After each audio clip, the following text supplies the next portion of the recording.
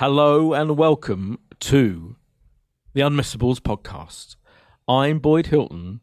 This is your weekly look at the main television and cultural highlights coming up. And I'm joined as ever by my glorious colleague, Stephanie Seelan. Oh, Boyd, you're too kind. We are not, however, joined this week by our other colleague, Kay Ribeiro, who outrageously has gone on what can only be described as a holiday. A lavish escape. A lavish holiday to the land of her forefathers, India. Yeah. But who needs Kay? Because in her stead this week, I mean, we all do. We all do. Also, we all do. She got sent a load of goodies this week from Amazon, which I pilfered. Right, good. So thanks, Have Amazon. You? Well done. Yeah. We are joined by orally presence this week. Wow. Johnny John Boy Harris. Hello. God, we're lucky, aren't we, Boyd? We're so lucky. This is really it. We've made it. John's got his own podcast. Oh, he has. What's it called again, John? The Dream Factory. The Dream Factory, in which him and his mate pitch comedy film ideas at each other, and sometimes someone else pitches them to them. Yeah, we're going to go on that. Well, we are. Well, he says that, but I mean, we'll believe it when we see it, won't we? Anyway, do listen Look to out for that soon. John's other podcast is genuinely funny. I mean, this is genuinely funny. This is what it is. But Boyd, you can't start a podcast by slagging off our own podcast. All right. Okay. I'm not slacking it off.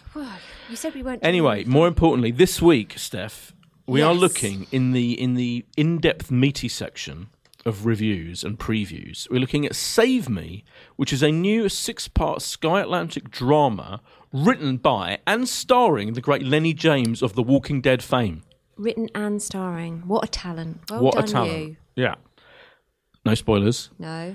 We're also looking at what I consider to be one of the most highly anticipated series of 2018, The Assassination of Gianni Versace, American Crime Story, coming up. BBC Two. BBC Two. Next Wednesday, the 28th of Feb, 9 p.m. Oh, by the way, that's on at the same time as Save Me. It's weird, isn't it? We end up doing shows that are on the same time most weeks, but they do clash. You have to decide which one you record, which one you watch live, or just record both of them, whatever. And finally, in our ongoing series of Oscar-related films, the multiply nominated I, Tonya, the drama about the Tonya Harding story. Yes, the famous ice skater who was embroiled in the scandal when someone attacked her rival Nancy Kerrigan and hit her on the leg with a thing. Oh, it's a proper scandal. Proper scandal. The Winter Olympics now are going to have nothing like that. No, there's the new skating star, isn't there? The new ice dancer whose name I've already forgotten. And I don't know why I brought it up, but she's a massive star. Is she Russian? No, American. Big American star. She did triple axel, which was one of the things. Oh, she didn't? She did. Oh, could they not just let Tonya have anything? I know, yeah. More triple axel chat later when we get on to I, Tonya. Oh, I'm furious. In the meantime, just because Kay's not here doesn't mean we're not going to change the format. We're still starting with stuff we've been watching, listening to, reading this week. Steph. If it ain't broke, that's all I'll say. Right, okay, so regular listeners will know that I have not been watching Netflix for a few weeks. I, Steph, have not been watching Netflix for a few weeks. I rested it. Well, it rests no more, gang. It rests no more. I'm back on the Netflix, okay? And I watched an amazing documentary called... True Crime? No, sort of. Oh. Sort of, right? It's an hour and a half long. It's called Seeing All Red, okay? And it's all about Gloria Allred, very famous American women's rights attorney. And she takes on lots of controversial cases. Like I think she represents 23 of the women involved in the Bill Cosby case. Yeah. And so women accusing Bill Cosby. Bill Cosby, but all of these women, because there's the statute of limitations in America, none of them can actually... I don't know, what do they do? Sue him. They can't actually bring a case against him. This is like a private prosecution. Yeah, so that's exactly right. Yeah, so he can't be indicted those are the words. By the can't public. Be indicted. Yeah. Right. But they can privately sue him for distress causes. But this is all about her life, and she has had a fascinating life. So she had a kid really young with the first guy that she met at university, who's also now a very prominent lawyer. It's a brilliant insight. Lots of people hate her. She's very much a Marmite figure, but she's done a lot for women's rights, and she's very old now. She's had lots of tragic things happen in her life. It's fascinating. You really don't hate her, though? I don't hate her, but I got really confused because there was a clip on where Jimmy Kimmel calls her the devil, and I'm like, Jimmy Kimmel? Yeah, they would like showed clips of like people are always taking the mickey out of her. She's on Saturday Night Live. People are always impersonating her and stuff. And I'd never even heard of her before. But she's a fascinating woman. And for all intents and purposes, she's done lots of good things. Yeah. I think she's a kind of feminist icon, isn't she? Well, is that she fair? definitely is. Yeah. She 100% I'm using is. that phrase, feminist icon. But it's a really, really good documentary. Even if you don't care, it's one of those documentaries that you can, just because she's such an interesting human being. So not crime, but sort of crime. Okay? Semi-crime. But now for some actual sort of crime. Right. True crime. Well, it's kind of fictional crime. Why don't I just let you tell us? Rather than me trying to interrupt and guess. So this series was on in 2015, but I'd never seen it before. It's called One Bad Choice on Netflix, right? And it's all about teenagers who've made one, you guessed it, bad choice and how it's affected their life. So the first one is about two friends and they become fast friends and they go out and they party and they make the very bad choice of one night taking an ecstasy tablet. Don't do drugs, kids. Right. And then... What's the bad choice? Sorry. Boyd, I've never done drugs in my life. Just say no. I've never touched an illegal substance in my life. Anyway, and then one of the friends dies. I've never smoked a cigarette. Do you know that, Boyd? Wow. I know. But cigarettes are legal, by the way. But anyway. But still, it's like a drug. And John agrees. Yeah, they're definitely legal. Definitely legal, yeah. But they shouldn't be. You don't drink either, do you? No. I'm really pure. You are one of the most pure people. I know. Anyway, back to this. So the friend dies and it's all about this one decision. After about 10 hours. I thought you were going to say 10 years. After about 10 years, she goes, oh, it's the E that got me. No, she dies. And so this girl eventually goes to prison for it, blah, blah, blah. It's very good. So the whole series is about sort of young people and how they made one choice and it changed their life forever. So I think, very interesting. Wow. So they, like an hour each? An hour each. And they're all true documentaries. True. So they've got the person sitting there crying and going, oh, I really didn't mean to do this. And then there's dramatisation as well. Oh, okay. You know I love a bit of dramatisation. It is good. Right. And I'm holding my hands up here because... you've got your hands up in the air. Now, a couple of weeks back, we reviewed what I said was the crappiest thing ever, Altered Carbon.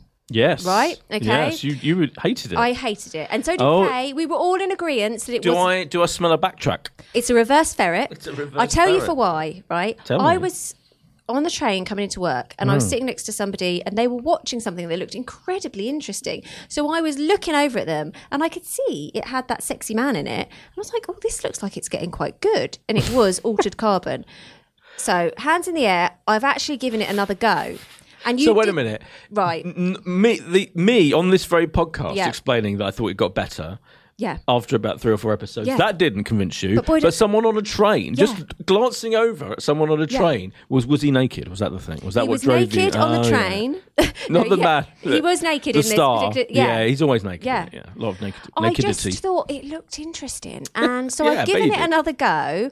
And it's not as crap as I thought it gets better, doesn't it? Where are you up to now? I'm on episode 3. It's all right. Oh, I'm further on than you are. Yeah. Well, yeah, but you were prepared to give it a go from the start. I was like, this is crap, never watching it again. Yeah. So I'm just holding my hands up that I know I said it was rubbish, but you might want to give it another go. It's not so bad. It's a good hands up. Yeah, it's a good hands up. It's a reverse ferret. Yeah.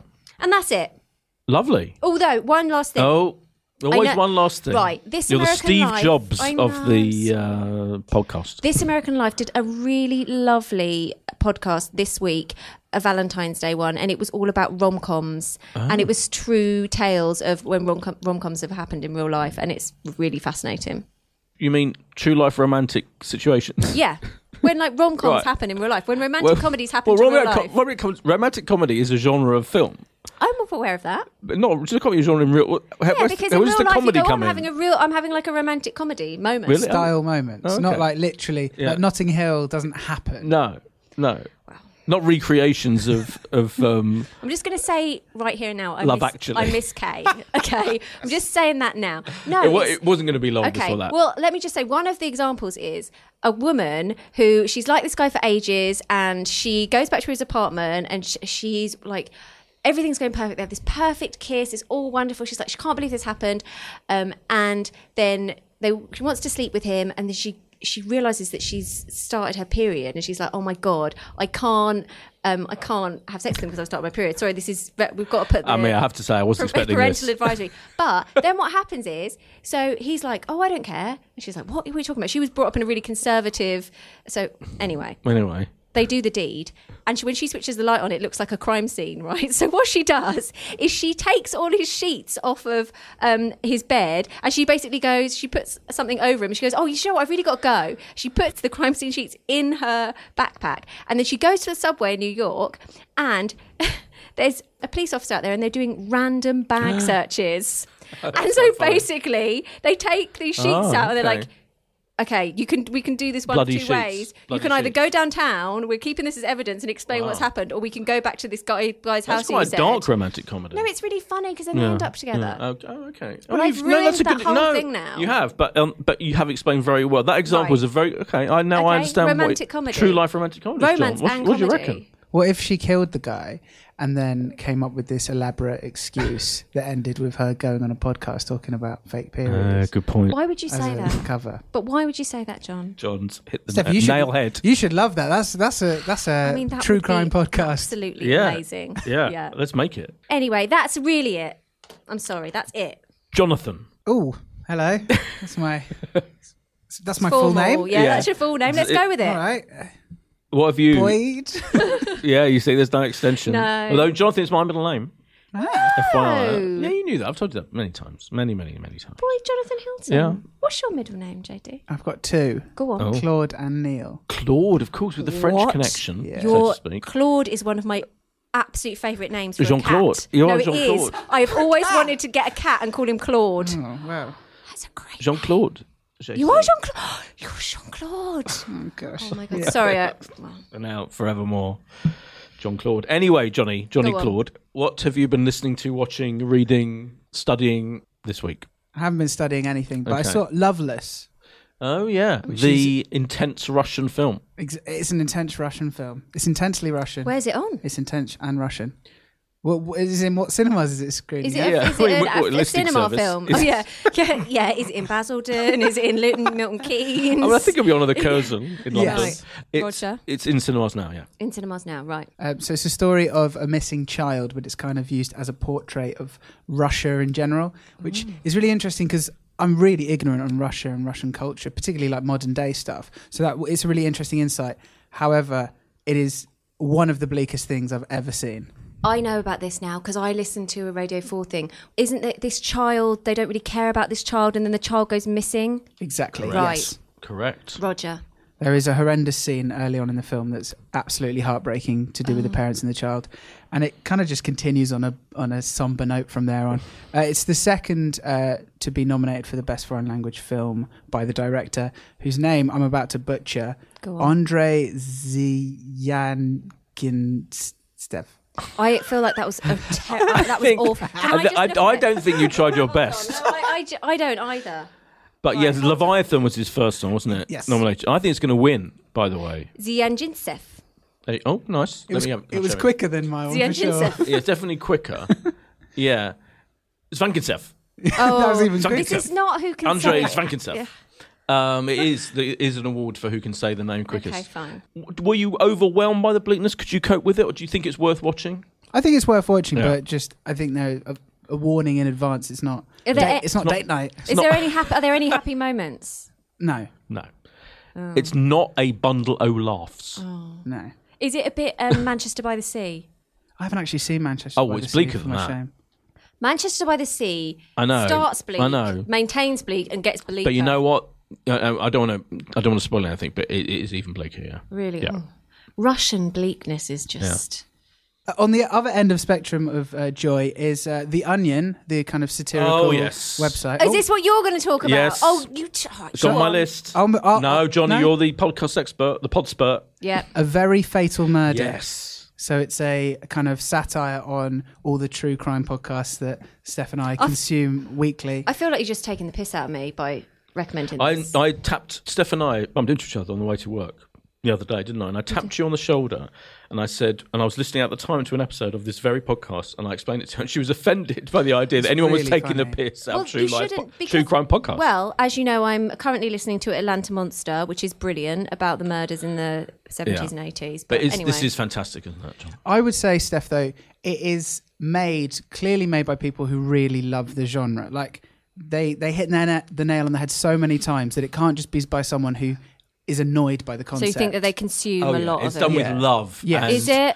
Absolute detail, isn't it? Yeah. Detailed kind. Is it like imitation is the best form of flattery thing? Okay. Yeah. So the first time, I don't want to go too much, but the first time that they interrupt a really harrowing sequence with an advert for a meal delivery service, I thought funny. they have really... The adverts are brilliant. In the last one, there's an advert. Is it like, stamps.com is always on, like Mark Maron. And MailChimp. Have you listened to that? You must listen to the whole thing. I haven't actually. Oh, I've only just well, started. I think the stamps.com one is in the final episode.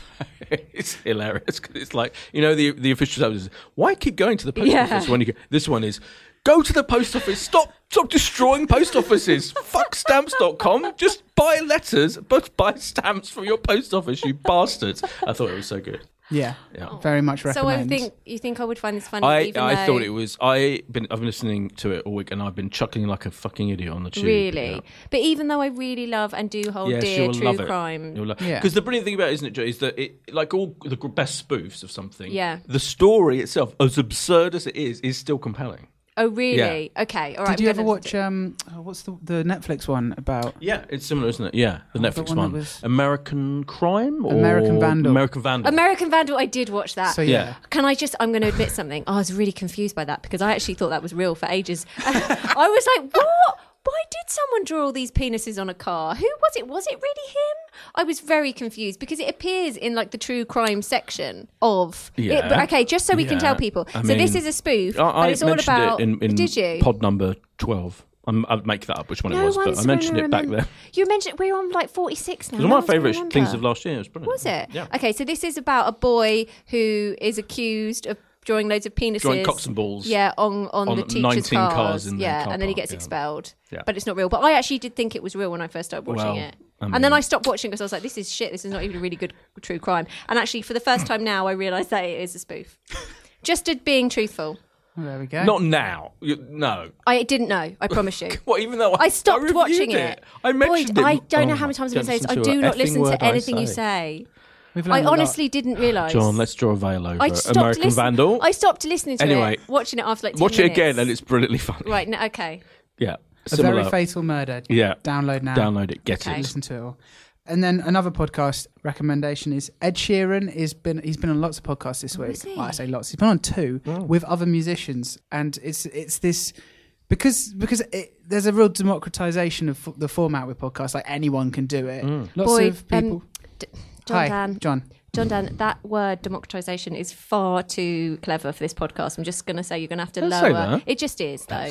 It's just very highbrow. We are medium brow. We mix our brows. Could you just add that on a list? All kind of words with more than 2 syllables. Too many syllables. Please. Don't. No, we can cope. We can cope. Okay. Anyone can start their own podcast, and it means that as we've proved, a lot of people from from other fields have started doing podcasts. And so last week, George Ezra launched a podcast. He's like a pop troubadour kind of figure. Good use of troubadour. And God, that's 3 syllables. Is that all right? Yeah. Pop man, human. Thank you, pop man. Thank you. A pop man launched a podcast. Oh yeah. And the Ezra. He started with an interview with Ed Sheeran, and the second series of a podcast called Table Manners, which is hosted by Jessie Ware, who's a pop lady. Thank you, pop lady. Pop troubadourette. Yeah.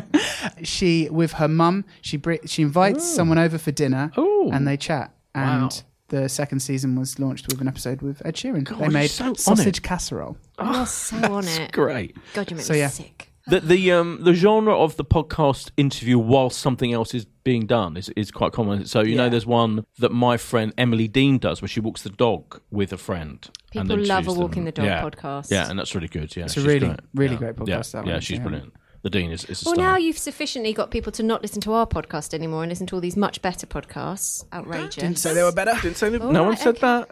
Anything else? Anything else, Johnny boy? Text her right now. No, I'm all out. Well done, Boyd. Yes, thank you. What you been up to? I have some things. Well, there's a few things I wanted to mention because try as we do, we can't cover every major new TV thing on in any given week. So I wanted to I've been watching some of the other things that are coming up in the same week as these shows are launching. There is, for example, the third in the Strike series, the Cormoran Strike, right. J.K. Rowling, writing as Galbraith. I always want to call her Holiday Granger. Holiday Granger. And Tom Burke. Did they get together at the... No. They're not together, are they? No. But we've got a flirtation. They're very flirtatious. Very subtle. That's the whole thing, is the will they, won't they? Are they, aren't they? Are they even flirting? And this, in fact, so the interesting... So this is the third book. Okay. And the most recent. She's only written 3 so far. So they've now caught up. So they're now waiting for her JK/Galbraith. She must feel so pressured. I think she's chilled She's about so it. stressed. Really? Like a whole crew are waiting for her to finish a book so they can do a series. We've been waiting about 10 years for George R.R. Martin one, haven't we, from Game of Thrones? So, I mean, I think... that's true. Fine. Come on, George. Apparently it's imminent. Anyway, I've read these books, and this is my favourite of her, but I think this is a really great... And it starts with a brilliant premise, or the very enticing premise, that they get sent in the post, Cormoran and his assistant, /partner, played by Holiday, a severed leg in the post. And it said, can you imagine how much that would have cost to post? Cost a lot. Can and you I know we have imagine, post issues in the office, but I mean, a severed leg is something we've never yet received. We've probably received cakes in the shape of a Hold on, severed. that's what I was going to say. Not true. Remember when we got that severed arm cake, and that was delicious. It was a cake. This is not a cake. This is an actual leg, not delicious. Leg. Right. And of course, Cormoran himself. Steady. Yeah, he's not got a leg, has he? No, he's got an amputee. He's an amputee. So partly the story is it connected to him That's what I was personally? just thinking. Then it turns out she's got a whole thing going on in her life that we didn't know about, and so it could be to do with connected the to either or leg? both of them. No, I don't want to. I'm now getting to spoiler territory. So, but it's a really.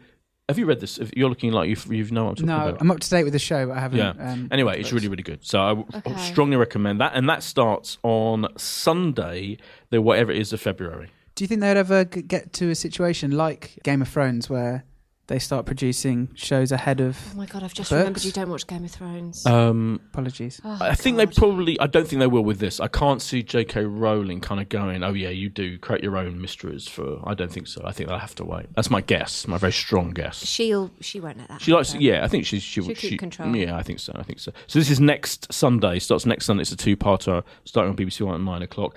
Another thing I wanted to mention, This Country. Did you watch This Country, the BBC 3 comedy? Written by and starring Daisy May and Charlie Cooper, their siblings. Right. And This Country was a brilliant mockumentary about life. In the show, they play cousins, kind of doofus cousins, living in the wilds of wherever it is in the country in a small village. Yeah. And it's all about, and it's done in spoof documentary style. It's just, you have to see it. Watch 5 minutes of it. So it'll be there now, I think, Series 1 on iPlayer or whatever. And this is long-awaited second series. It was one of the most acclaimed new comedies of last year. Heard of it. It's hilariously funny. BBC 3. And it will be on the iPlayer from not this Monday, next Monday. Okay. And that's brilliant, if you haven't heard of that. And the other thing, Chris Rock on Netflix. Come on, Steph. I thought you'd mention this. You love The Rock. I can't believe I didn't mention. You went to Chris Rock. Okay. Live. So I went to watch. I love Chris Rock. And I went to his latest live gig at Wembley, and now it's available on Netflix. The Netflix. I forgot to tell Dropped you. on Valentine's Day. An amazing thing happened when I was at Wembley, right? I'm glad I reminded you. So he stopped. It's really funny, guys. He does it like he's brilliant. And he does a lot about... What's really interesting about this time round is since he did his last comedy round... Stand-up special. Yeah, since his last special, he's got divorced. Yeah. So a lot of the humour comes from that. And it's absolutely brilliant. It's hugely relatable. He makes everything hugely relatable. But when I was there... You weren't allowed to take phones in or anything because obviously he's doing this Netflix special. And there was a guy in the front row. He stopped. He literally stopped mid-joke and basically went, can someone get this fucking joker out of here? Wow. He was like, I'm trying to get my Netflix money. And basically got this guy removed. That's great. It was amazing. It was absolutely amazing. And he was like, if you're going to try and just at least try to hide it. It was very good. But I'm sure brilliant. that's not on it. Well, the show Tambourine is now on the Netflix, and it's about it's an hour of glorious rock. Have you watched it? Well, I've watched the first half, and it's so brilliant. funny. The first half is brilliant, and so it talks about all these. There's a lot about Donald Trump. Yeah. He is brilliant. It's a joy to have him back. Yeah, it's just technically his delivery His delivery is fantastic. absolutely unrivaled. I mean, apart from Dave Chappelle, who's my favorite. Yeah, but have you seen his comedians in cars getting coffee with Chris Rock? But they're very good friends. They're good mates, best mates, busy mates. But yeah, please do watch it. It is really John is funny. looking inquisitively. Is the show that you saw live at the O2 the same as the one that was on Netflix? I saw it at Wembley, and I think it was. I think it is the show. Wembley It's show, broadly the same material. What they do with the Netflix specials is because he does the same show every. Because he did do it at the O2. They film it every night, and then they cut. I think that's what they do with all his shows. I think they you're usually right. cut bits in and out because sometimes the jokes cuts go better. At different, Oh, so it's filmed. It's like an arena show they film. Yeah. Yeah. Yeah. Because a lot of them will do them in they'll tour theatre. Oh yeah, Yeah, no, that's like Dave Chappelle did one of those, a little one, and then he did. But Dave Chappelle obviously just did some gigs in London that literally nobody could get tickets to, and I still don't believe anybody. Oh yeah, still furious about that. I'm furious about that. Furious. And so he did. You know, when he released his tour at Christmas, he did one which was an intimate gig and one which was a big. Okay. Oh yeah, that's right. Yeah, good point. Yes, so Chris Rock Tambourine is streaming now on the Netflix, and I can't wait to watch the second half. Frankly. Yeah, it's really funny. Really, really funny. Up to standard. But we cannot dilly-dally with all of these fripperies. No, we've got when we've got some solid meat. I know we to haven't got Kay here chew. though. So we've got to be Stop careful about. Going on about Kay. But we've got to be Johnny's careful here. about the time. What I'm saying is because usually she's such a pest about the time. She is a pest about the time. We've got more freedom. We can go on for hours. I know. First of all, let's discuss Save Me, which is a new 6-part drama from Sky Atlantic / Now TV. It's created by and it stars the great Lenny James of The Walking Dead fame. He was also what film was he in most recently? Quick. Blade Runner 2049. Was he? Yes. Was he? He was. Have you seen it? Yeah. He was. You remember with all those kids making those weird things in that kind of like factory? He was in charge of them. He was the weird guy, the weird creepy guy who Kay, the cop, got in his face because he was really weird and creepy. And he had one of the secrets to how that little thing that he was trying to find had been made. Yeah. That was the great Lenny James. Anyway, I'm going to get you, Steph. Okay. I'm looking at you. Here's looking at you, Steph. Right. Well, what on God's green earth is Save Me all about? Well, as you said, written and starring the great Lenny James. So Lenny plays Nelly, Nelson Nelly Rowe. Okay, this is a guy who is he is, I want to say he's like a lovable rogue. He's kind of the man about a council estate where everybody knows and everybody likes. He's the guy you want to drink with in a pub. All the women like him. He's lovable rogue. Okay. Ducker diver. Yeah, Bobber Ducker Weaver. Diver. He's got his fingers in a lot of pies. He's got his fingers in a lot of pies, and he's got his bits in a lot of ladies. Oh, right. So, but he's currently staying with a nice lady called Tina. Yes. Okay. Played by the great Kerry Godderman. Yes, she's stand-up comedian. Oh, is she? From of Derek fame. Oh. She was in and she's also in the Ricky Gervais podcast that I keep going on about all the time. It's $7.99. Stop banging on about it, Boyd. It's worth it. Sometimes you've got to pay for good content. Sorry to interrupt. Carry on. Anyway, the whole thing opens with a little bit of video of a young girl called Jodie, who it's revealed is actually Nelly's daughter that he hasn't seen. Last time he saw her was when she was 3. And she basically does a little video saying to her mum, look, I've gone away to find my dad. Just let me have a week. And then you see her on a little journey to wherever she's going to go. You see Nelly getting up to all his business. And then you're introduced to her mum because the police arrive. Jodie's gone missing. You see her get into a car and they think Nelly's got something to do with it. But he has got no idea what the hell is going on. He's had 3 missed calls from a number that he doesn't know, which actually turns out to be Jodie.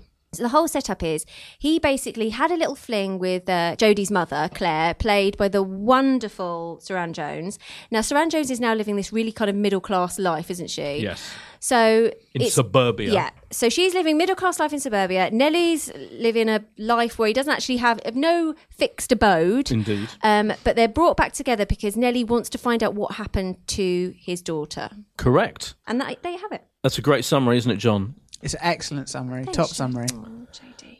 How would you say? I feel this is quite an elusive genre of television because I was expecting it to be. On the one hand, it is crime, so because this 13-year-old girl's disappeared. The last thing you see of her in the CCTV footage is her going into a car, someone's car, and there's rather cleverly she's clearly been groomed. So the police are going on about when they think that Lenny James's character is responsible.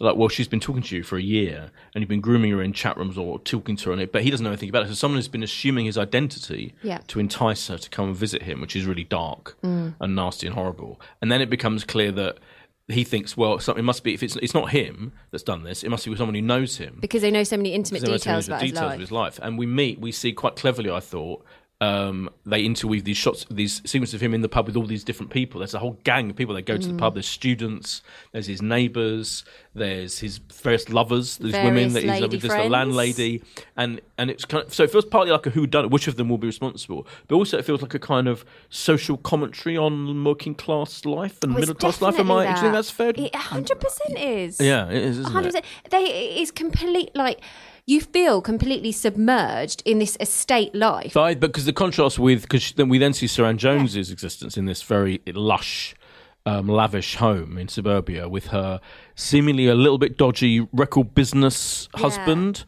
her new husband who's immediately like not very likable. And so I immediately feel there's like, it's kind of saying, there's a kind of gritty realism to the lives of the working class people on the estate, and yet there's a kind of something nasty going on with the middle class people. We don't really know what it is yet. I mean, I've only watched the first episode. This is 6 episodes, but I do feel it's just rare to see. But bottom line is, how rare is it to see working class lives depicted in this way in a TV show? I think it's in a drama. I think it's really rare. But what they've done really cleverly as well is that the colours completely change when they switch to Sir Anne Jones's. Everything is really vacant. Everything is very pale. Everything is it's colourless, minimalist. Whereas when you were in the estate with Nellie, everything is really vibrant and there's loads of like the music is a huge part of this. And I don't know if you noticed, there is no music playing at all when they go into the middle class area. It's really like juxtaposed, this whole thing. But there's all this like really vibrant music playing whenever you're in the estate area of this. John, were you interested, compelled, gripped, surprised, shocked, appalled? I watched 3 of the episodes. Did you? Didn't? Yeah, so sorry. Wow. Oh, you're way ahead of us. So what? Steph used the word submerged. I thought that was bang on. Good word. Because I don't know whether this was so much in the first. I think it is in the first episode, but it continues happening throughout the first 3 episodes.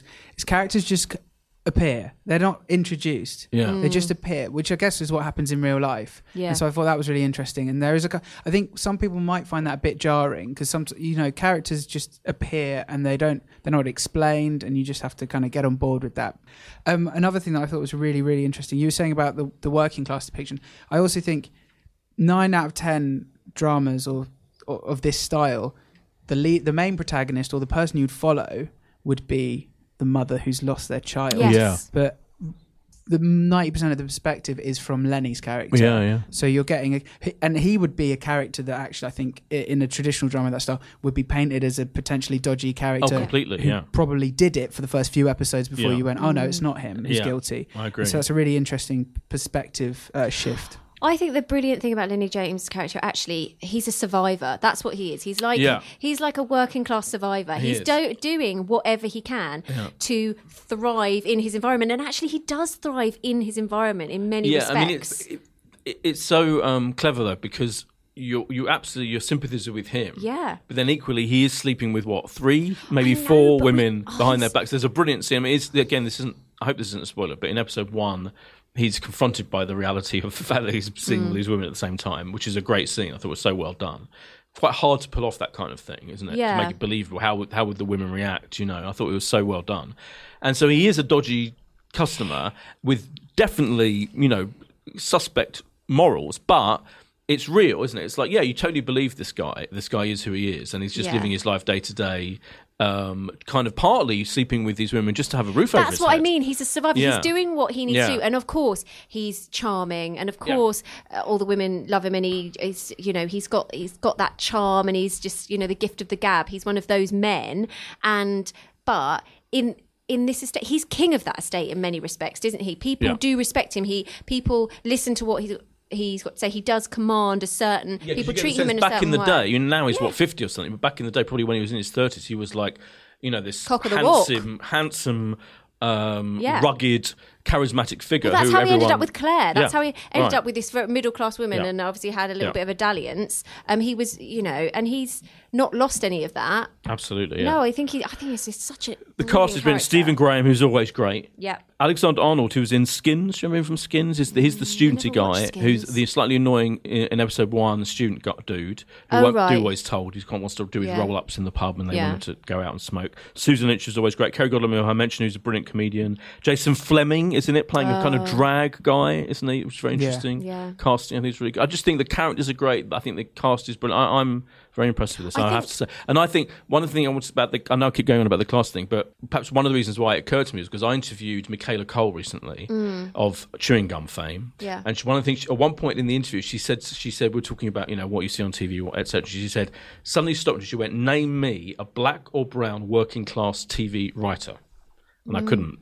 We just sat there for about 10 minutes, like blankly. Well, we've got one now because Lenny James is from South London, I believe, in actually, real life. that's Comes from a fairly working class background. This is writing about these people. Do you know what I was going to ask you about that? Because I think the character is so well drawn. Yeah. Because actually, what you could be in danger of with maybe a white middle class writer or something like this of overdoing it. Totally. And actually, I found this spot on. Like as you all know, I'm from Luton and I have grown up around estates, and it is exactly like that. It wasn't too much. It wasn't too it little. doesn't glamorise it. It doesn't, doesn't make it seem it's too just- grim. It's real. It's is authentic. It's not. I think you could have been in danger of someone being like, "Oh, everyone on who lives on these kinds of estates is miserable." Actually, no, they're not. They're not all miserable, and it isn't all terrible. It's just a different life, Yep. a life where you don't have a huge finances and you get by. And I thought that is incredible. I'm really pleased actually because I didn't know what his origins were. Yeah. That's why it's so well done. Absolutely.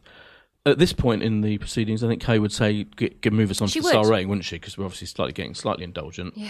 John, how many stars are you going to give Save Me? Which, by the way, they're going to put out... So it starts on Sky Atlantic /Now TV next Wednesday, and it's going to be in full. You're going to be watched as a binge. Oh, it's going to be a full binge. You can binge. It's a binge. From It's a 9 o'clock. binge. How many stars are you giving it, John? 4 stars, and I'm glad that it's a binge because the reason I got to 3 episodes is they keep doing the classic cliffhanger thing. Oh, and yeah. you finish, particularly with the second one. There was no option but to continue Really? watching. Oh, I'm going to watch all of it. Yeah. Oh, okay. I've got to watch episode 2, yeah. Right. I'm going to give it 4.5. I'm giving it 4.5 as well. Yeah. It's a 4.5. It's a 4.5. Moving on to, on the same night next Wednesday, also at 9 o'clock on BBC Two, the start of The Assassination of Gianni Versace, American Crime Story, episode 1 of 9, showing on the BBC Two. From the same people that Yes. brought us OJ. Yes. People vs. O.J. Simpson, which came out in 2016, was effectively the first. This is an ongoing series. So it's created by Ryan Murphy. Ryan Murphy is the showrunner, probably the world's most successful showrunner. Maybe him and Shonda Rhimes vie for that title, I would say. So he American Horror Story, Feud he did recently. Betty that was Davis, brilliant. brilliant. That's still available on iPlayer. So he created Glee, of course, was what really got him a massive hit. Scream Queens. Scream Queens. He's just been snapped up by Netflix on a $250 million deal. Yeah. But in the meantime, he's still going to carry on doing American Crime Story, or his team are going to carry on doing American Crime Story. And that, interestingly, I think what originally, the idea of this series is it's not just any old true crime. It's a very famous crime that also has social significance. So, for example, the O.J. Simpson one was this incredible story, obviously, that everyone knows, but also how did racism in America play into that whole thing. And the original plan was for the second series to be about Hurricane Katrina. Really? Yeah, and the scandal of how those people were, left to die by the government, effectively. Yeah. But that was such a huge project, and this has gone in instead as the second series. Okay. And this is really one of the big themes of this, which we'll get onto it in detail, is how does homophobia really, I think, affect certainly the guy who's the serial killer who killed Versace, Andrew Cunanan, who targeted rich gay men on a killing spree in 1997, and how does homophobia affect, the Versace and his partner and his sister Donatella and all of that. That's a big theme ongoing, as well as being this incredible true crime story. And you know what the fourth one is going to be? What? The fourth one is going to be Monica Lewinsky and Bill Clinton. Oh, nice. Yes, and that's going to be obviously all about politics and power and the sexual impropriety, which could not be more topical, obviously, in many ways. Goodness. That's gonna be, so I think he's so brilliant at taking these bold stories and turning them into TV drama. In this, Versace is played by Edgar Ramirez. Andrew Cunanan is played by Darren Criss, who's been in a lot of American Horror Story series. I know you're a fan of AHS, aren't you? I like AHS. Oh, yeah. Penelope Cruz is Donatella Versace. Oh, I'm a big fan of Penelope Cruz. Yeah, and Ricky Martin in a She Bangs, She Bangs. She Bangs is I think very good. That's excellent. Yeah, as Versace's longtime partner Antonio D'Amico. Ricky Martin is one of the most handsome men alive, I think. Big words. He And you is, do though. see him in trunks quite a lot. It's Not as often delightful. as you see Darren Criss as Andrew Cunanan in his little tighty pants. No. Which is extensive. Yeah. You see that extensively, just FYI. There's a lot of tight pants. A lot of tight pants going on. It's obviously mostly set in Miami. So it starts off with the murder. You see the murder. He was shot out. So Cunanan killed Versace outside his Miami mansion in 1997 in broad daylight, extraordinarily. Ran off, and there was a massive police hunt for him. So in the first episode, I've watched the first 2, so there's 9 coming up. And in the first, it's as much about the killer and how he's become this twisted psychopath as it is about Versace and his extraordinary life and his being this legendary fashion designer and his world, living in this lavish Miami world with his boyfriend and Donatello and all of that. So it kind of cuts between the two, doesn't it? Yeah. And let me finally say in my explanation of this show, it's written by, this is me admitting a personal interest, it's written by my neighbour, Tom Rob Smith, who lives 2 floors above me in my building. Yes. It's written by your neighbour. Yes. Tom Rob Smith wrote the novel Child 44, which is a huge best-selling I love novel. That was made turned into into the a film film with Tom with Tom Hardy. Hardy. If you haven't watched that film, people, that is an absolutely... Well, the book's much better. Brilliant. Hold on. Okay. Hold on. Yeah. The film is with Tom Hardy Good. is really, really good. Great performance from Yeah. him. He also wrote London Spy, the Ben Whishaw, which I loved, which was brilliant. You are really living with some fantastic people. Yeah, Lloyd. and he's written all of this whole series. So even though Ryan cut- Murphy's the showrunner and he directed the first few episodes and stuff, the actual script was written by Tom. How regularly do you see this, genius? Well, he went to LA, moved to LA to do this whole thing. Yeah. And so I don't see him that often. But So every now you're and having then, parties in his flat? sadly not, but bump into him all the time. Anyway, John, were you interested in? For me, this is like I had a big excitement, anticipation for this as soon as it was announced. I thought it was an intriguing story to try and tell. Casting was fascinating.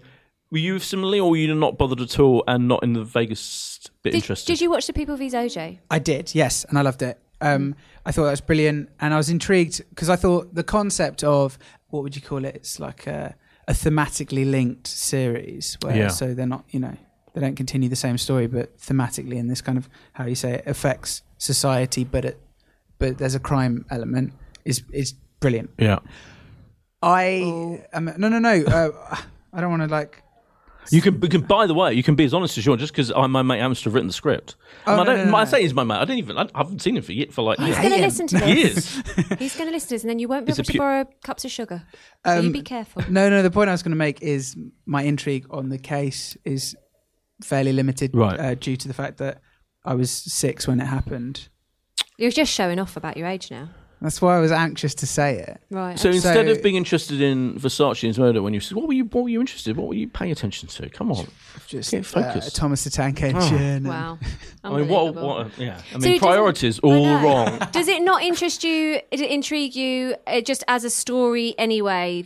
I would love to know for you guys how the 2 shows, the last series and this, how they affect you guys as people who kind of live through the news stories happening. Do you this see what I happened mean? just before. Was it just before or just after Diana died in '97?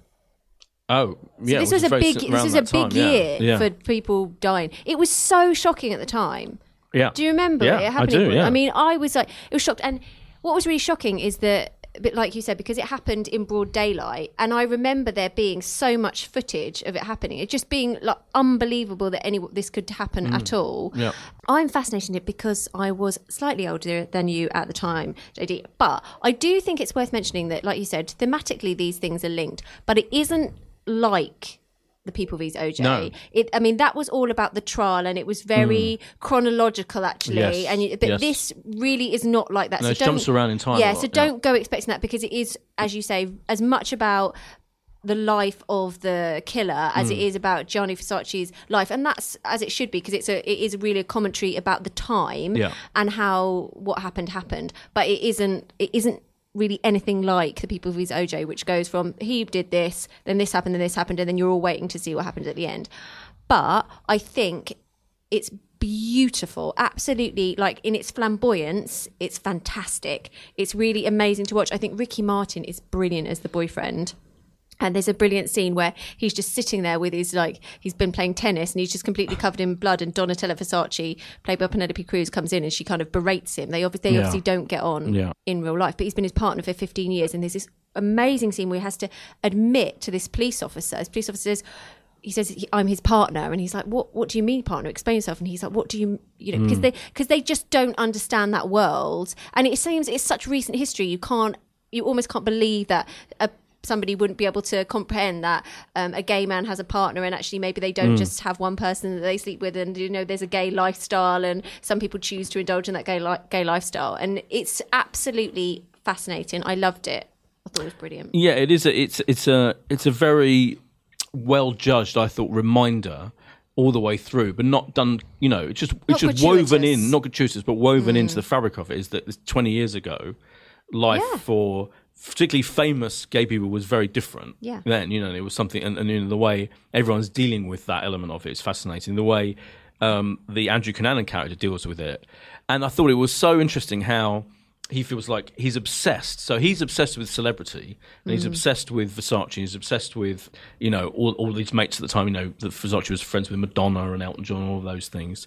And it's like, and it's created this fantasy world for himself. So you see like fantasy sequences. There's this bit where he meets Versace and has a long chat with him, which is completely taking place in his own mind. So it's much more. It is as you alluded to with comparison with the OJ series. It's much more bold in terms of its form and structure, and the way it does have fantasy sequences and flashbacks. And sometimes you don't even know what's real and what's not real, and you don't know what the Cunanan character, particularly what he's saying, if he's really trying to think something, or he's pretending it, or there's a scene where, and it's stylized, it's heavily stylized. So I think while OJ's series was brilliantly almost documentary style in the way it was made, because it was because we knew that story so well, and all the characters were so, if you were old enough to remember it had to make it so believable, which I think did a brilliant job. It was made almost unobtrusively, I thought, as possible. This is high camp, operatic. Yeah. There's a scene where Darren Criss, where the killer tortures this guy. It's in episode 2. Oh God! Right, with wraps like tape around his face. This poor guy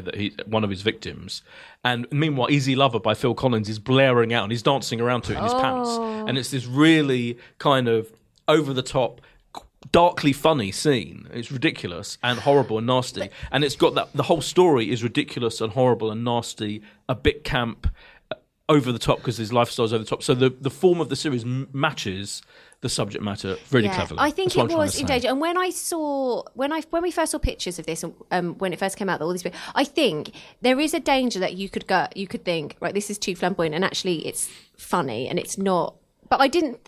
When I watched it, I didn't think that. I thought it played very well. I think when I first saw Penelope Cruz in that blonde wig, I thought, oh my God, this is ridiculous. She looks insane. But actually, she's really good in it. It's not. It's the right level of flamboyance to tell the story, but not too flamboyant to make it completely ludicrous. It's pretty bold, isn't it, John, as well? The fact that these people are still alive. Like, obviously, Donatella is a huge, now, kind of iconic figure herself. I'm sure you pay full attention to Versace shows every season. Weekly, all the seasons. Phone updates. Front row, you're in the fro. Yeah. But she is, she's a massively famous figure. What's her name wrote a song about, didn't she? Lady Gaga wrote a song about Donatella. Well, who wouldn't? Who wouldn't? Thing is still alive. The boyfriend's still alive. Antonio D'Amico, I was reading, is like in his late 50s, still a designer. So it's quite bold for this show, which does not pull its punches in terms of, for example, Donatella not liking the boyfriend at all, and they have a lot of conflict in the show. And these people, and they have complained about it. I mean, I think the real Donatella. I was going to say that. Has she complained? Yeah, because I read that Penelope Cruz got in touch with her. She did. Well, their mate, it's Darren. The creator of the whole thing said that they were mates, that Penelope Cruz and Donatella are friends, so Donatella approved of her taking the role. But I think that's before she actually saw it. Right. And I think once anyone had seen it or read the script or whatever, there was definitely a statement by the Versace family as one saying it wasn't fiction, a lot of it didn't happen. Right. You know, all of that kind of stuff. So I think then, I mean, it must be weird. If you've gone through this in real life for a very over-the-top TV series to be made of the tragedy central to your life. I find it, I'm almost more just stating as this is the world we're in now. I think it's fascinating where one of the best TV producers in the world with a brilliant writer and brilliant cast are recreating still living people's lives. And I think it's extraordinary, really. Yeah. I mean, yeah. It'll be even more extreme with Hurricane Katrina because that's only a few years back now. Yeah, and the next feud is Charles and Diana. You know, he's tackling these big, huge, iconic stories. I think it's brilliant. I think he's brilliant. Anyway, I'm going to give this 4.5 stars as well. I'm going to give this 4 stars. Only because I gave The People vs. OJ 5 stars, and I don't love this as much as I loved that. I'm going to give it 4 stars again. Boyd, you saw John. 2 episodes. Yes. I was wondering, do you that's a long time to fill.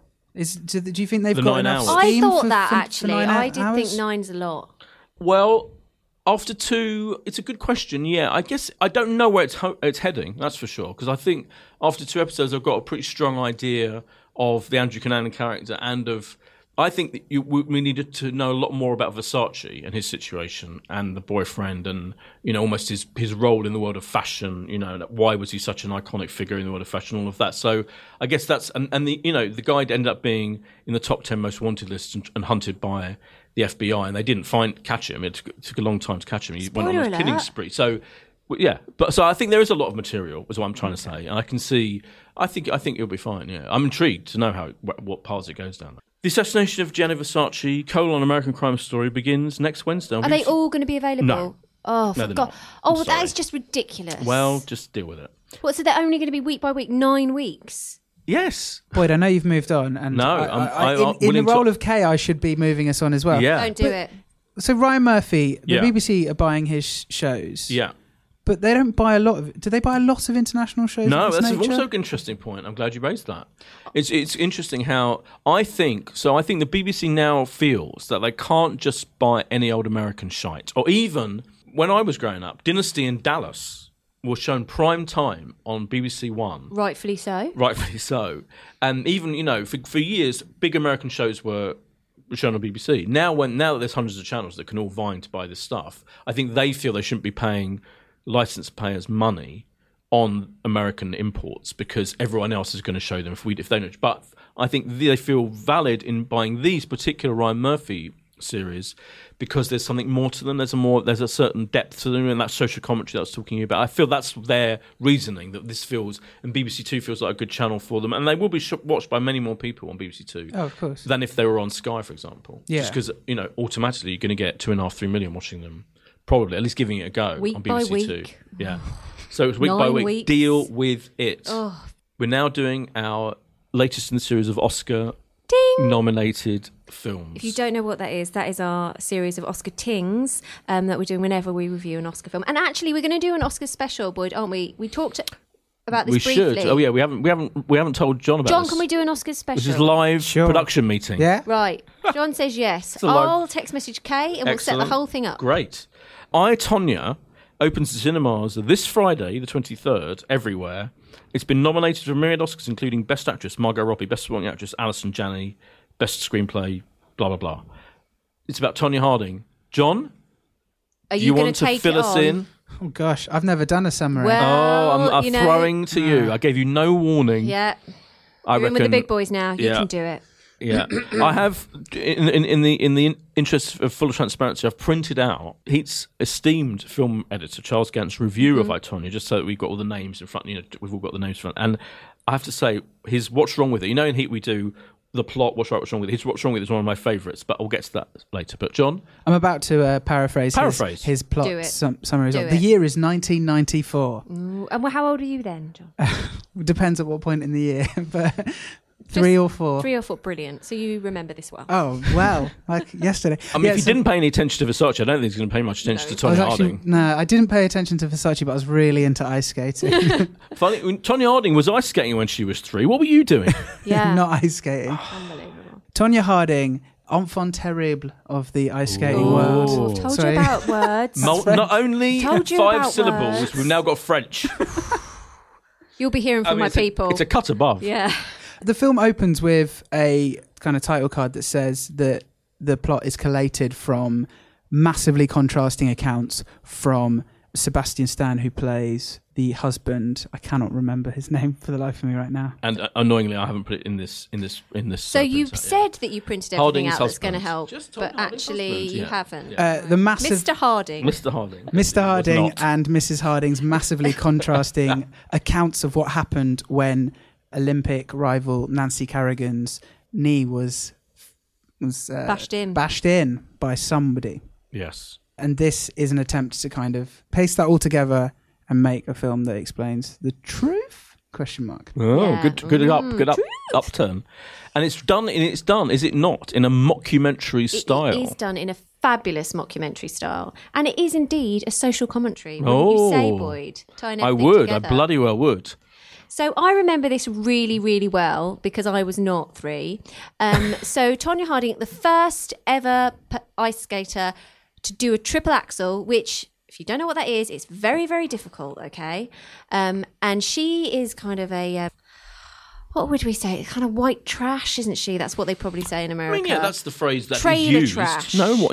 Yeah, either in of America. those. And she is... So she's not your sort of Described traditional... in the aforementioned Charles Gant comment, economically disadvantaged people. Yes, she is economically. So it's just her and her mum. And she has a really, really horrible relationship with her mum, where her mum is just a bit of a nasty lady, isn't she? A bit? She's horrendous. She's horrendous. But, okay, she is horrendous. But at a very young age, she recognises that her daughter has a huge talent. She does. And she says, you need to take, she's amazing at ice skating and you need to take her on. So she Correct. makes her ice skate with this professional coach Yeah. from a very young age. Yeah. So, yeah, she's an evil cow.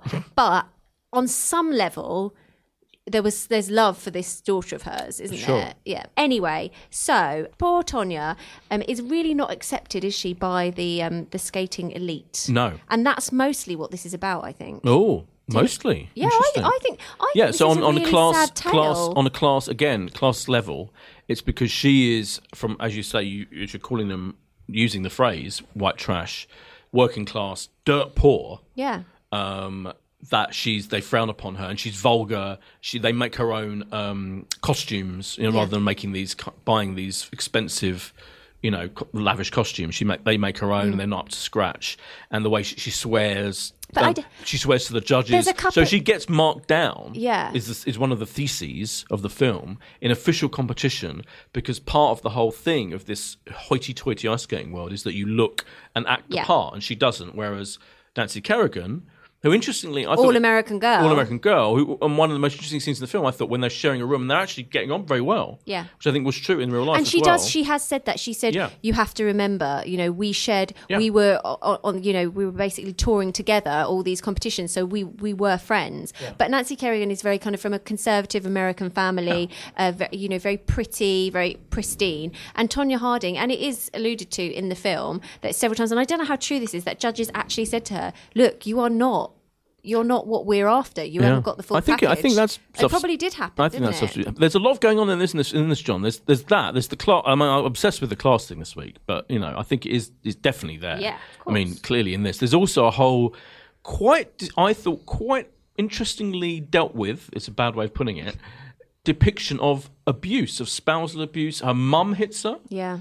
A few times, but her husband just whacks her regularly, and the way that's dealt with, it's almost darkly comic, isn't it? I mean, what did you know what I mean? That I was quite 100%. fascinated. When Steph said it's a sad story, Yeah. I don't think sad is the first word that you'd use to describe this film. No. It's quite like poppy, effervescent. Like it's right. And maybe that was that at odds with the story? I'm not sure. Well, I think, again, slightly similarly to Versace, I'm going to sound like I'm repeating myself and making the same point, but I was really same thing. I think that the way they tell this story, the director Craig Gillespie particularly, it's done in a very flamboyant way. There's lots of long tracking shots. There's lots of a relentless amount of music, like 80s, 90s music. It must have cost them From the so time, much must have money. cost a fortune. And it's almost done like a kind of Scorsese-esque, Paul Thomas Anderson-esque, dazzlingly cinematic, but fun. It's fun. Yeah. This film Right, is fun. okay. So on the one hand, you've got all the characters talking to camera, being very funny about how they have different versions of what went on in reality, and it's an awful thing that happened. And there's horrendous things, like particularly her getting beaten and punched and abused by her husband, which he denies. But all of that's dealt with in a very funny, darkly comic way, and I thought that worked really well. I wasn't expecting this story could have been told in a straight, kind of almost documentary way, but no, like the Versace TV show, it's lavish, over the top, and funny. But the reason I say sad, okay, is because I think after you've watched it, I was very reflective about it. And actually, what makes me feel sad about it is, even though she was probably technically a lot better and far superior because of her background, and that wasn't obviously not her fault, she was treated really badly, which is why she ended up with such a nasty bastard for a husband, and she had this horrible relationship with her mum, and why she ended up not really making it. And actually, that's what makes me sad about it, because actually she was really what she was is just a young woman with an incredible talent, and had she been in the right hands, and at various points she was in the right hands, her career could have been completely different. I agree, but the tonally, isn't it so interesting how you're right? It's on one hand, it's a tragic story of what could have been for her, and these idiots who concocted this plot to attack Nancy Kerrigan behind her back. That's the thesis of the film. But she's an American villain. Everybody in America, she has been portrayed for years and years. Were you aware, John, of how iconic this story was? Because it's interesting. It is like that final. So after Nancy Kerrigan had been injured by these associates, so. The thesis of the film is the plot was concocted by her husband and his mates behind Tonya's back. Yeah. And speculation has been rife ever since, to the extent to which she knew that they were going to attack her closest rival in the American team. So this became such a huge public story that by the time the actual Olympics came round, Winter Olympics came round, after she'd been injured, because Nancy Kerrigan recovered enough to take part, they both took part. It was watched by 125 million people in America. It's the fourth most watched event on American television history. It was massive. And the whole country, she became public enemy number one. Everyone hated her. This is what I mean. But I think she has maintained being this huge American villain all this time. And I actually think that this is the turning point for that. Jumping back on the point of the tone, I think why the tone works, and whether this is true or not is another matter. But the way, in terms of watching the film, the reason that the tone works is because it's driven by the characters. So Tonya herself, as you were saying about Lenny in Save Me, she's a survivor, and so almost she's putting this dark humour on what was happening, which means that it can kind of get from what I'm not trying to say that abuse is okay, but I think driven by the characters, officially, John does not approve of abuse. It allows that black humour to absolutely work. Right. I completely agree. You've stated it brilliantly, because that was I was trying to work out the way of explaining to people, because when you review this film, if you like, written down, and you say repeatedly she's being hit by this guy, and it's kind of played for laughs almost. But it is being told from her point of view, and the sickness of it is there for you to see. It doesn't have to be. And I think, because this is my biggest point that I wanted to make about this whole film. Well, get ready. Hold on. Get ready. Are you ready? Right, ready. I'm making a big point here. Right. I don't like biopics in general. I find biographical retellings of famous people's life stories deeply tedious, usually, because they're often... Boyd, that is ridiculous. No. Well, it's not as ridiculous as any of your little... I'm not saying it isn't, but that is ridiculous. No, but this is for why. There's a logical reason to, because often they're very obvious, clunky A to Z narratives, so people love. And I'm like, I know the basics of, whoever, The Doors, for example. Oliver Stone's film The Doors, you ever seen it? It's hilarious. It's literally like, the A to Z of The Doors and how they came up with, Come On Baby, Light My Fire. It's preposterous. It's terrible. So I was slightly dreading I, Tonya, because I thought, it's a biopic of Tonya Harding, and I know the basis of the story, but I thought it was so clever how it turns this iconic story that we all, a lot of people, particularly in America, even people who were old enough. Yeah, well, even in America, it's such a famous story. Yeah. It's just turned into this really giddily entertaining film that still managed to make its points about her life and the abuse and all of that so cleverly within what's basically a comedy. It's a comedy. It's a really, really clever. I think they have cast Margot Robbie perfectly in this. She is she's amazing in this. She's not going to win the Oscar, obviously, because What's Her Chops is going to win it, Frances McDormand. Probably, Frances McDormand's a strong favourite for Three Billboards. But in any other year, I think... But Gianni is the favourite, I think, for Best Supporting. Oh, Gianni's It's between Gianni... down. No, I think it's between... Metcalf? Metcalf. It's a 50-50. That's my current feeling. John, what's your feeling about those two? They're both great. I haven't seen Lady Bird. That's Okay. Right. So, Did you ever watch Roseanne? no. Would you be happy Right. if Alison Janney won Best Supporting Actress for this film? I think she was great. The subject of her brings me on to like a minor, Go on. like a really minor No, issue yeah, I have yeah. Are you ready? overall, is that a couple of the characters at points moved into the kind of area of caricature. Yes. Particularly the bodyguard character, Oh, yeah. whose intelligence is so low But then that you- it's unfathomable. Right. With his ludicrous conspiracy theories. Hold on a minute, He's a though. doofus. No, yeah. you do think that when you watch it, but then you were shown some actual footage of him, and you think, "Oh God, he actually was like that." So I think that qualifies I think it. to some extent he was. Okay, it's- well but, then, yeah. but the mother, even the mother, I know what you Yeah. mean. The mother, I mean, she's sitting there with it kind of attached to some kind of medical support thing, And a bird. with a parrot on her shoulder, smoking fags. It is a comical thing, Yeah. and I actually think, look, I love Alison Janney. CJ in The West Wing, I think, is the greatest single character, one of the greatest characters in the Big history of American television. Big statement. I love her, but I think her performance in this is pretty much one thing. Whereas I think Laurie Metcalf is incredible, and I think so. I'd go for Metcalf anyway. At this point, again, Kay will be telling us to wrap the So, hell all right, up. Kay, we will, because I can hear you from India. Drivelling on about it. Tonya, I'm going to give it. Oh my God, can I give it 4.5 stars again? I'm going to give it 4.5. Oh, What is no, what? that's Do you know what's ridiculous. happened? What I've realised. Okay, right. So you and I have. I'd just like to say, in the most part, agreed on this. We've Yeah. given everything. It's annoying, isn't it? Right, but okay, who's missing? Right, Yeah, Kay's Kay, missing. you're right. So what I'm going to say now is Kay's a troublemaker. Yeah. I think that's been made You're really right. clear. I just think it's a high quality week for stuff that you guys are reviewing. It is a high quality week. John, no, it isn't. Kay is a troublemaker, and I will be speaking to her about that when she gets back. 2 4.5s. John? Yeah, 4.5 as well. Oh.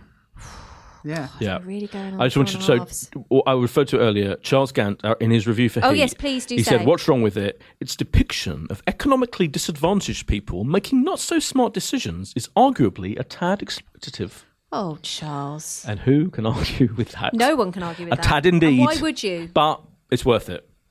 Exploit away, that's what I say. In cinemas now. Now, finally, it's that time. It's, I'll do it alone, question time. Yeah. Question time.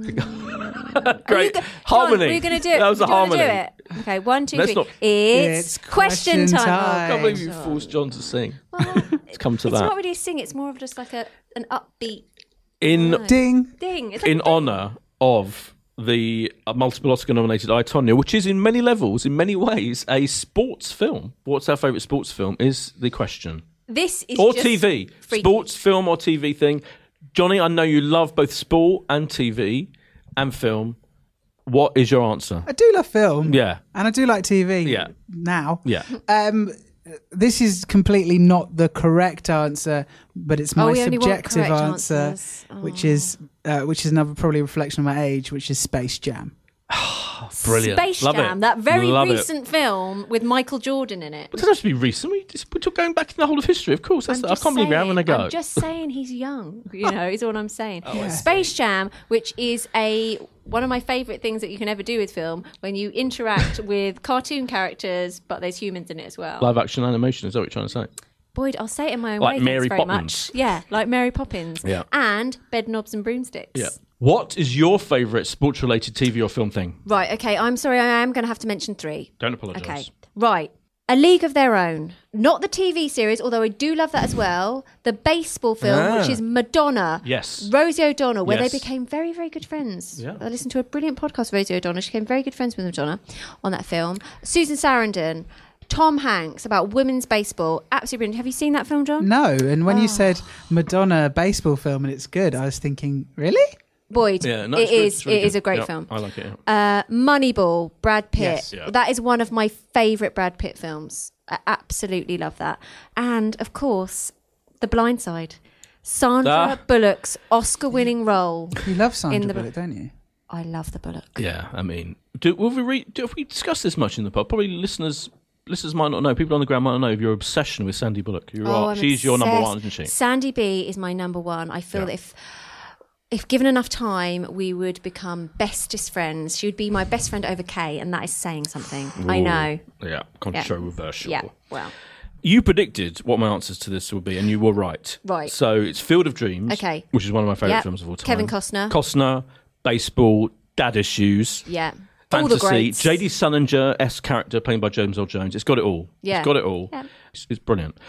That is definitely the best film. And best documentary, of course, of all time is 89, the recent film about Arsenal's 1989 Is this that thing about 3 triumph. minutes? The 3 minutes where they score a goal or something? What is it? And we scored in the last minute And I of the said game this against again. Liverpool, the last game in the season. How can that be a in the most film? historic and fantastic? So About it's all a the build minute. up to it, you About idiot. 1 minute. What do you mean? It's like saying how could the plane I'm crash just with gonna Sully's stop there in. and say, Boyd literally just called me an idiot. Okay, now I'm It's not like saying saying- that's not true, but So, still. right, if you've seen Sully, the film about the plane crash, Yes, it's very good, that Tom Hanks. lasted about a minute, that incident, but there's still a film about it. No, because then there was like the whole inquest, Well, and there was the bit before. There's the whole build up before, and there's the whole inquest after. I- There was an inquest in 89, but you know, I- if we were to have an inquest. So in see. 89, Arsenal. There's also a really elite. moving element of it is that of course it all happened in the year of Hillsborough. Oh, God. And so that is a really I remember this now. Now Yeah. I look like an idiot. no, and no, a not at bastard. all. No, I wasn't No, saying it because of that. you've It's got to be a done. moment in the episode, No. hasn't Yeah, it? there has. So yeah, it's really Steph is an moving. The arsehole. way it was, the way that was dealt with is really moving. But in the end, it's an incredible account. It is one of the most extraordinary true life sports stories. Do you know what? I'm going to watch it. watch it. Now, you may have noticed that we haven't done reviews news because if I do reviews news, Kay will beat me over the head with a microphone. I started looking at some of the reviews, And then you and then thought- Kay started messaging me on phone. Are you looking at reviews? Oh my Oh, God, it's like spooky. she knows. She knew. She loves She to do knew. reviews news. But I am just going to put a shout out, right? Now, you know she is hell-bent on us getting 100 reviews, okay? Now, I'm just going to say this. Since our last request for reviews, we've only had one more review. It is a brilliant review, but Kay will read that when she's back, I'm sure. If you would like to rate and review us on the iTunes, please do. Maybe it's because she's gone away. People know they thought they're taking a break from writing reviews No, in honour of her. please do. I'm not encouraging it. Anyway, it's been wonderful to have you all here. I don't know why I'm saying that. Like, It has been wonderful. Yeah, it's and been that's wonderful. a It's nice fun to have way Johnny end. Johnny Thanks, pitching in. JD. Thanks for being producer and presenter. It's very and good. we'll be back next week. It's a goodbye from me. It's a goodbye from me. It's a goodbye from me.